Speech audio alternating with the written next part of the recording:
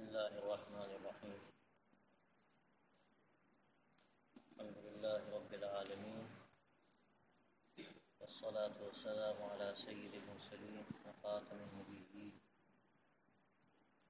سيدنا ونبينا ومولانا محمد وعلى آله وصحبه أجمعين وعلى من تبعهم بإحسان ودعا بدعوتهم إلى يوم الدين.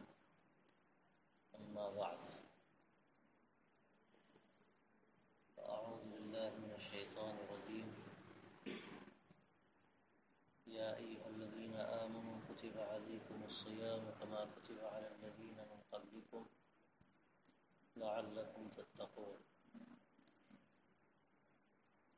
صدق الله العظيم.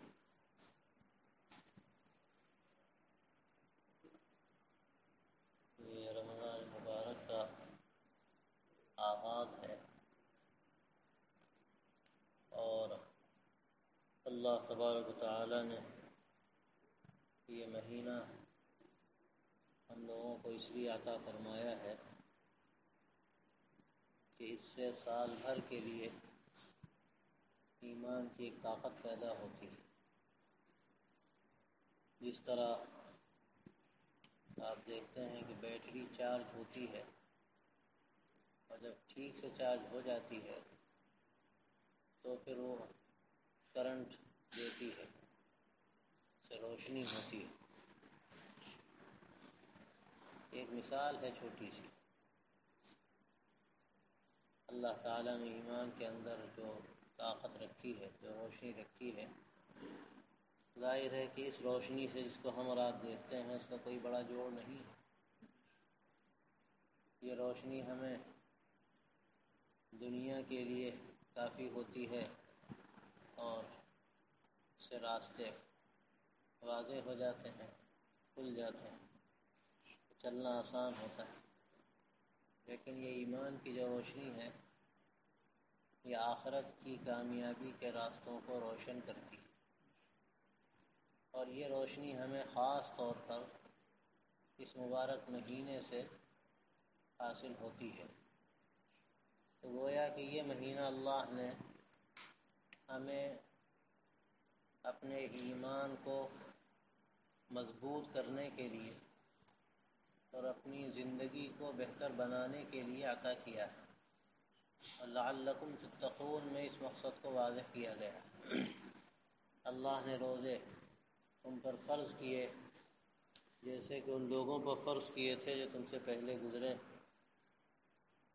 تاکہ تم متقی بن جاؤ، یعنی تمہارے اندر تقوی کا اور احتیاط کا مزاج پیدا ہو. یہ اصل مقصد ہے روزوں کا، اور یہ رمضان کی برکت ہے. اور مزید یہ اللہ کا کرم ہے کہ اس نے ہمیں ایک جگہ جمع کیا ہے اسی مقصد کے لیے، تاکہ اس مقصد کو ہم زیادہ واضح طریقے پر اور زیادہ طاقت کے ساتھ حاصل کر سکیں. یہاں ہم لوگ جو آئے ہیں تو اس لیے نہیں آئے ہیں کہ کچھ وقت گزر جائے سکون کے ساتھ، بلکہ اس لیے آئے ہیں تاکہ یہ مبارک مہینہ جو اللہ تبارک و تعالی نے ہمیں اپنی تربیت کے لیے دیا ہے، تقوی کا مزاج بنانے کے لیے دیا ہے، یہ مزاج بنانا اور اپنی تربیت کرنا، اپنا محاسبہ کرنا ہمارے لیے آسان ہے. یہاں جمع ہونے کا یہی مقصد ہے. لیکن ظاہر ہے کہ مقصد جب پورا ہوگا کہ جب ہمیں اس کا استحضار رہے. ایسا نہ ہو کہ جس طرح ہم اپنے گھروں میں رہتے ہیں اسی طرح اللہ کے گھر میں آ کر یہاں قیام کریں، اور کوئی بڑا فرق نہ ہو ہماری زندگی میں، ہمارے اعمال میں، ہمارے نظام میں، ترتیب میں. جو نظام گھر میں تھا وہی نظام یہاں بھی ہو. اس سے کوئی بہت بڑا فائدہ حاصل نہیں ہو سکتا، بلکہ ڈر یہ ہے کہ اگر خدا نخواستہ مسجد کے ماحول میں آدمی اس کے حقوق کی ادائیگی کا خیال کیے بغیر رہے، مسجد کی عظمت کا خیال نہ ہو، اللہ کے گھر کی عظمت کا خیال نہ ہو، تو بجائے فائدے کے ہو سکتا ہے کہ نقصان۔ تو اس لیے سب سے پہلے ہمیں اس بات کو مستحضر کر لینا چاہیے، ہم یہاں آئے ہیں، جمع ہوئے ہیں، کہ ہم یہاں صرف وقت گزاری کے لیے نہیں آئے، ہم یہاں اپنی اصلاح کے لیے آئے ہیں، اپنی تربیت کے لیے آئے ہیں، دل کو صاف کرنے کے لیے آئے ہیں۔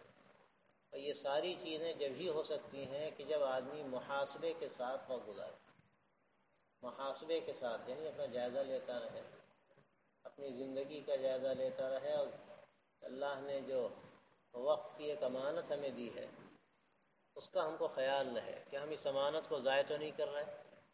ایسا تو نہیں ہے کہ وقت تو گزر رہا ہے لیکن جو فائدہ ہمیں اس سے اٹھانا چاہیے وہ فائدہ ہم نہیں اٹھا پا رہے۔ تو اس لیے سب سے پہلے ہمیں یہ بات ذہن نشین کر لینی چاہیے، اس کو تازہ کر لینا چاہیے کہ یہاں کے قیام کا مقصد ہمیں اپنے آپ کو آراستہ کرنا، سنوارنا، دل کو دل بنانا، تزکیہ کرنا اور تقوی کا مزاج پیدا کرنا، جو مقصد ہے روزوں کا۔ اور رمضان اللہ نے اس کے لیے منتخب فرمایا، بڑا مبارک مہینہ ہے جس میں شیاطین قید کر دیے جاتے ہیں، کام آسان ہو جاتا ہے۔ اگر شیاطین قید نہ ہو تو کام دشوار ہو، لیکن شیاطین قید ہوتے ہیں، کام آسان ہوتا ہے۔ گناہوں سے بچنا سب سمجھتے ہیں اور خوب سب کو تجربہ ہے کہ اس مہینے میں بہت آسان ہو جاتا ہے۔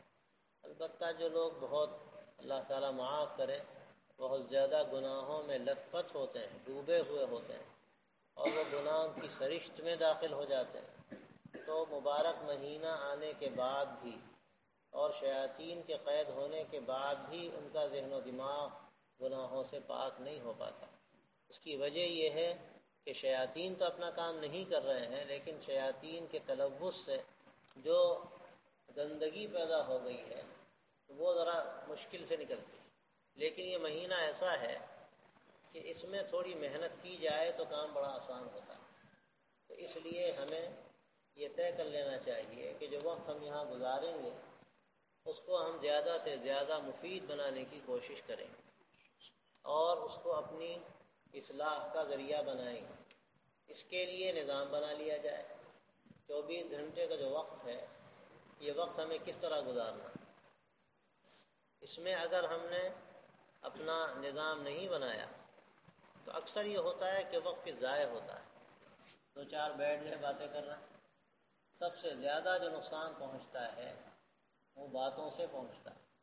حضرت شیخ الحدیث مولانا زکریا صاحب تانزوی رحمۃ اللہ علیہ نے اعلان فرماتے تھے کہ پیارو خوب کھاؤ خوب سو لیکن باتیں نہ کرو۔ آدمی کھا رہا ہے ٹھیک ہے، اگر اس نیت سے کھا رہا ہے کہ اس کو قوت جسمانی حاصل ہو اور وہ پھر جو کام کرنا ہے، جو مقصد ہے، اس مقصد کو بہتر طریقے پر پورا کر سکے تو کھانا بھی عبادت ہے۔ آدمی سو رہا ہے مسجد میں اعتکاف کی نیت سے تو سونا بھی عبادت ہے، اور پھر یہ اس کے ذریعے سے آدمی قوت حاصل کرتا ہے، اس سے صحت کے لیے ضروری ہے سونا، اس نیت سے سوتا ہے تو سونا بھی عبادت ہے۔ کوئی زیادہ بھی اگر سو جاتا ہے تو اس حد تک غنیمت ہے کہ اعتکاف کی نیت سے مسجد میں سو رہا ہے تو کوئی حرج کی بات نہیں، لیکن اس میں 1-2 باتوں کا بہت زیادہ خیال رکھنا چاہیے۔ آدمی جب مسجد میں ہے تو سوئے لیکن بہت زیادہ غفلت کی نیند نہ سوئے۔ اول تو اہتمام ہونا چاہیے کہ بغیر بچھائے بالکل نہ سوئے، کچھ بچھائے، بچھانے کے بعد وہ سوئے، اور جو سونے کا مسنون طریقہ ہے کوشش کرے کہ اسی طرح سے سوئے، اور جو دعائیں ہیں ان کا اہتمام کریں۔ تو سونا بھی اگر اعتکاف کی نیت سے ہو تو عبادت، اور ظاہر ہے تو مسئلہ بھی آپ جانتے ہیں کہ آپ مسجد میں ہیں تو آپ مسجد میں گھر کی طرح نہیں رہ سکتے، آپ مسجد میں عبادت کے لیے، آپ کے لیے ضروری ہے یہ کہ آپ اعتکاف کی نیت کے ساتھ ہی رہیں۔ یہاں سونا ہے تو اعتکاف کی نیت سے ہی سوئیں، رات کو سوئیں، دن میں سوئیں، جب بھی سوئیں، اعتکاف کی نیت سے سوئیں۔ تو کھانے میں بھی کوئی بڑا حرج نہیں اور سونے میں بھی کوئی بڑا حرج نہیں، البتہ یہ مطلب نہیں ہے کہ آدمی 24 گھنٹے سوتا ہی رہے. صبح سے سونا شروع کیا دوپہر تک سو رہے ہیں، دوپہر سونا شروع کیا تو عصر تک سو رہے ہیں. بہت سو دیکھا کہ عصر بعد بھی سو رہے ہیں، اور بہت سو کو دیکھا کہ فجر کی اذان ہو گئی، نماز قریب ہے، اس کے بعد بھی سو رہے ہیں. تو یہ تو بے تکی بات ہے. ہر چیز کا ایک حجم ہوتا ہے، اپنے حجم کے ساتھ وہ چیز اچھی لگتی ہے. گھٹ جائے بڑھ جائے تو پھر وہ عجیب سی ہو جاتی ہے. چاہے کتنی اچھی چیز ہو لیکن زیادہ ہو جائے تو پھر بدہیبت بنا دیتی ہے. انسان کی ناک بڑی قیمتی اور اسے حسن سمجھا جاتا ہے، لیکن کسی کی ناک اگر 1 فٹ کی ہو جائے تو وہ عجائب خانے میں رکھے جانے کے قابل ہوگا. تو ہر چیز اپنے حجم کے ساتھ ٹھیک ہو. سونا اچھی بات ہے، کچھ تھوڑا زائد بھی سوئیں گے تو اتنا حرج نہیں ہے، لیکن اس میں بھی کچھ نہ کچھ توازن رہنا چاہیے. اور اس میں خاص طور پر جو یہاں معمول ہے، نظام ہے، اس کی کم از کم پابندی رکھنی چاہیے. درس کا وقت ہے جو ابھی 10:15 بجے کا نظام ہے، پھر حضرت تشریف لائیں گے 12:30 کے آس پاس آگے پیچھے، اور پھر ظہر کے بعد کتابوں کی تعلیم ہوتی ہے، عصر کے بعد کتاب کی تعلیم ہوتی ہے، اور ختم بھی ہوتا ہے، دعا بھی ہوتی ہے. تو ان اوقات میں بطور خاص یہ نہ ہو کہ ہم اس وقت بھی سو رہے ہیں یا خدا نخواستہ ٹہل رہے ہیں. بہت سو کو ہم نے دیکھا کہ وہ اتنی گرمی میں ان کو یہ اچھا لگ رہا ہے کہ دھوپ میں ٹہل رہے ہیں، اور یہاں یہ نہیں اچھا لگ رہا ہے کہ بیٹھ کر کسی اچھے کام میں شریک ہو. تو یہ بڑے حرج کی بات ہے اور یہ بڑے نقصان کی بات ہے. آدمی اپنے بہت قیمتی وقت کو ضائع کر رہا ہے. تو ایک تو معمولات جو ہیں یہ اجتماعی معمولات ہیں، ان کی پابندی ہونی چاہیے. اس سے کچھ نہ کچھ حاصل ہوتا ہے، بلکہ اگر حاصل کرنا چاہے آدمی تو بہت کچھ حاصل ہوتا ہے. تو کھانا سونا سب ٹھیک ہے، لیکن اعتدال کے ساتھ. اور یہ جو معمولات ہیں اس کی پابندی ہونی چاہیے. یہ نہیں کہ ان اوقات میں بھی آدمی سوتا رہے اور 10 دفعہ جگانا پڑے، بھائی اٹھ جاؤ.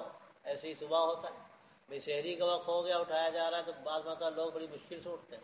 حالانکہ ہونا تو یہ چاہیے کہ پہلے سے آدمی اٹھے اور وضو کر کے کچھ نمازوں میں اور دعا میں اپنے آپ کو لگائیں. کہ سحری کا وقت ہو گیا، یہاں نظام ہے چونکہ اجتماعی، پہلے سحری ہو گئی، پھر اس کے بعد اچھا خاصا وقت ہوتا ہے. اب اس کے بعد بیٹھے باتیں کر رہے ہیں. یا بعض لوگوں کو دیکھا کہ کھانا کھایا، اٹھے، کھانا کھایا، سحری کی اور اس کے بعد پھر سو گئے. یہ انتہائی غفلت کی بات ہے، یہ انتہائی غفلت کی بات ہے. تو وہ سونے کا وقت نہیں ہے. آپ نے سحری کر لی، آپ پھر اس وقت کو صحیح استعمال کریں.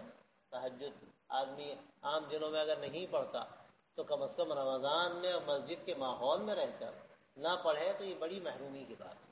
تو اس لیے اس کا بھی اہتمام کرنا چاہیے. زیادہ سے زیادہ 8 رکعت پڑھے آدمی، اور مناسب ہے کہ 12 پڑھ لیں، جتنا ہی پڑھ سکیں اللہ کی توفیق پر.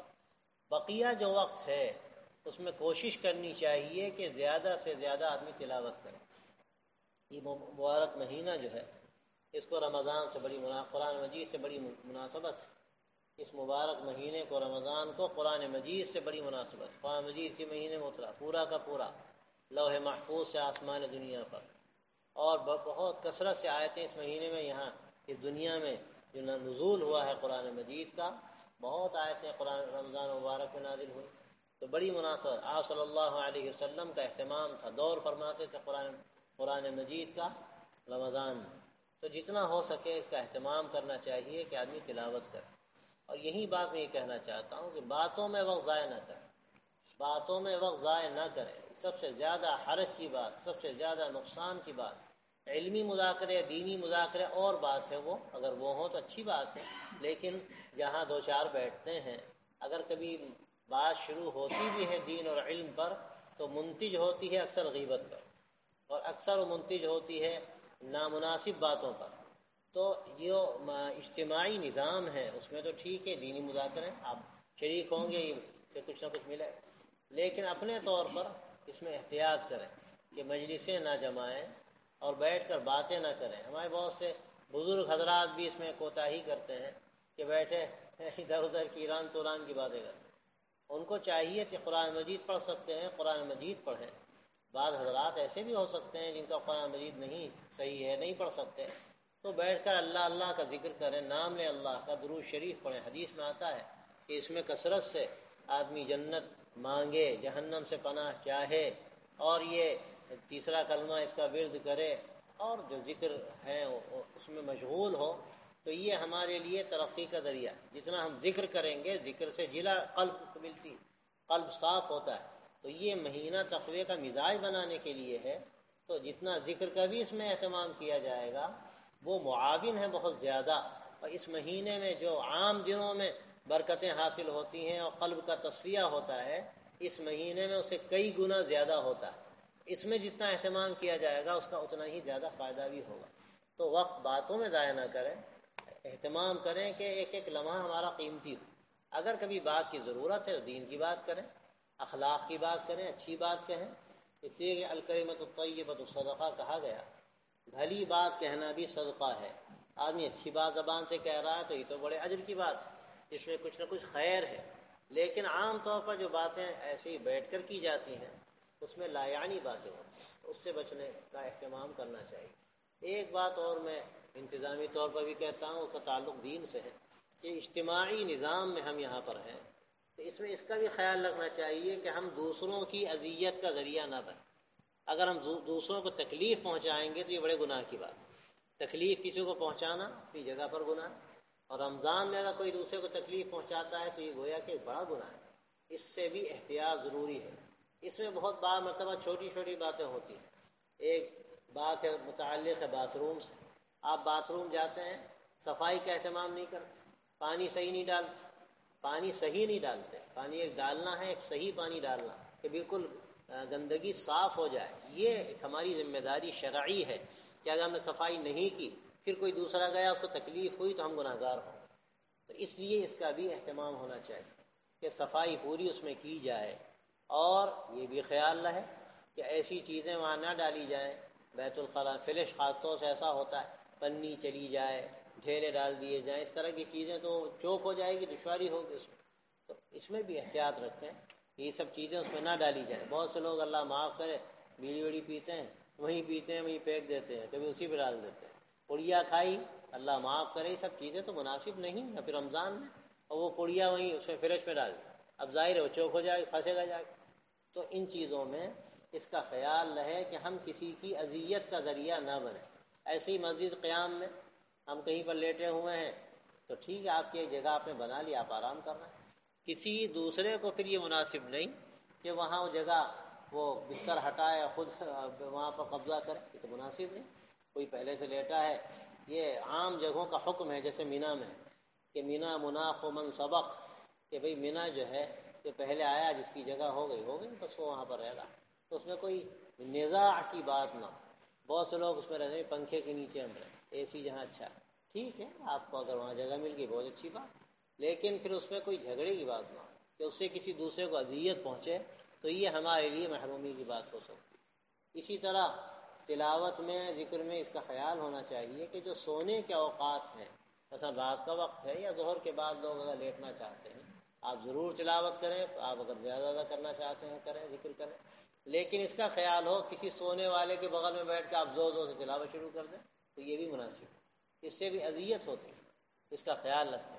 یہ درمیان کی جو مسجد ہے، یہ اس کا دھیان رکھا جاتا ہے کہ بھئی جس کو نمازیں پڑھنی ہیں، تلاوت کرنی ہے، ذکر کرنا ہے، بیچ میں یہ درمیان کی مسجد ہے، یہاں کریں. جو سونے والے حضرات ہیں وہ آگے سوئیں، دائیں بائیں سوئیں. اب کوئی یہاں سوئے، اب یہ اس کی غلطی. اب کوئی تلاوت کر رہا ہے تو کہتا ہے آپ سونے نہیں دیتے. بھئی آپ کی غلطی، آپ یہاں سونے کے لیے کیوں آئے؟ آپ کو سونا ہے پیچھے جائیے، آپ کو سونا ہے دائیں میں جائیے، بائیں جائیے. بہت مسجد چاروں طرف پھیلی ہوئی ہے. درمیان کا جو حصہ ہے اس کو ذکر و تلاوت کے لیے، عبادت کے لیے، نمازوں کے لیے خالی رکھا جائے. اور لائٹ جلانا چاہتا ہے تو جلنے دی جائے. لوگ تلاوت کرنا چاہتے ہیں ضرور کریں، رات بھر لوگ کرتے ہیں.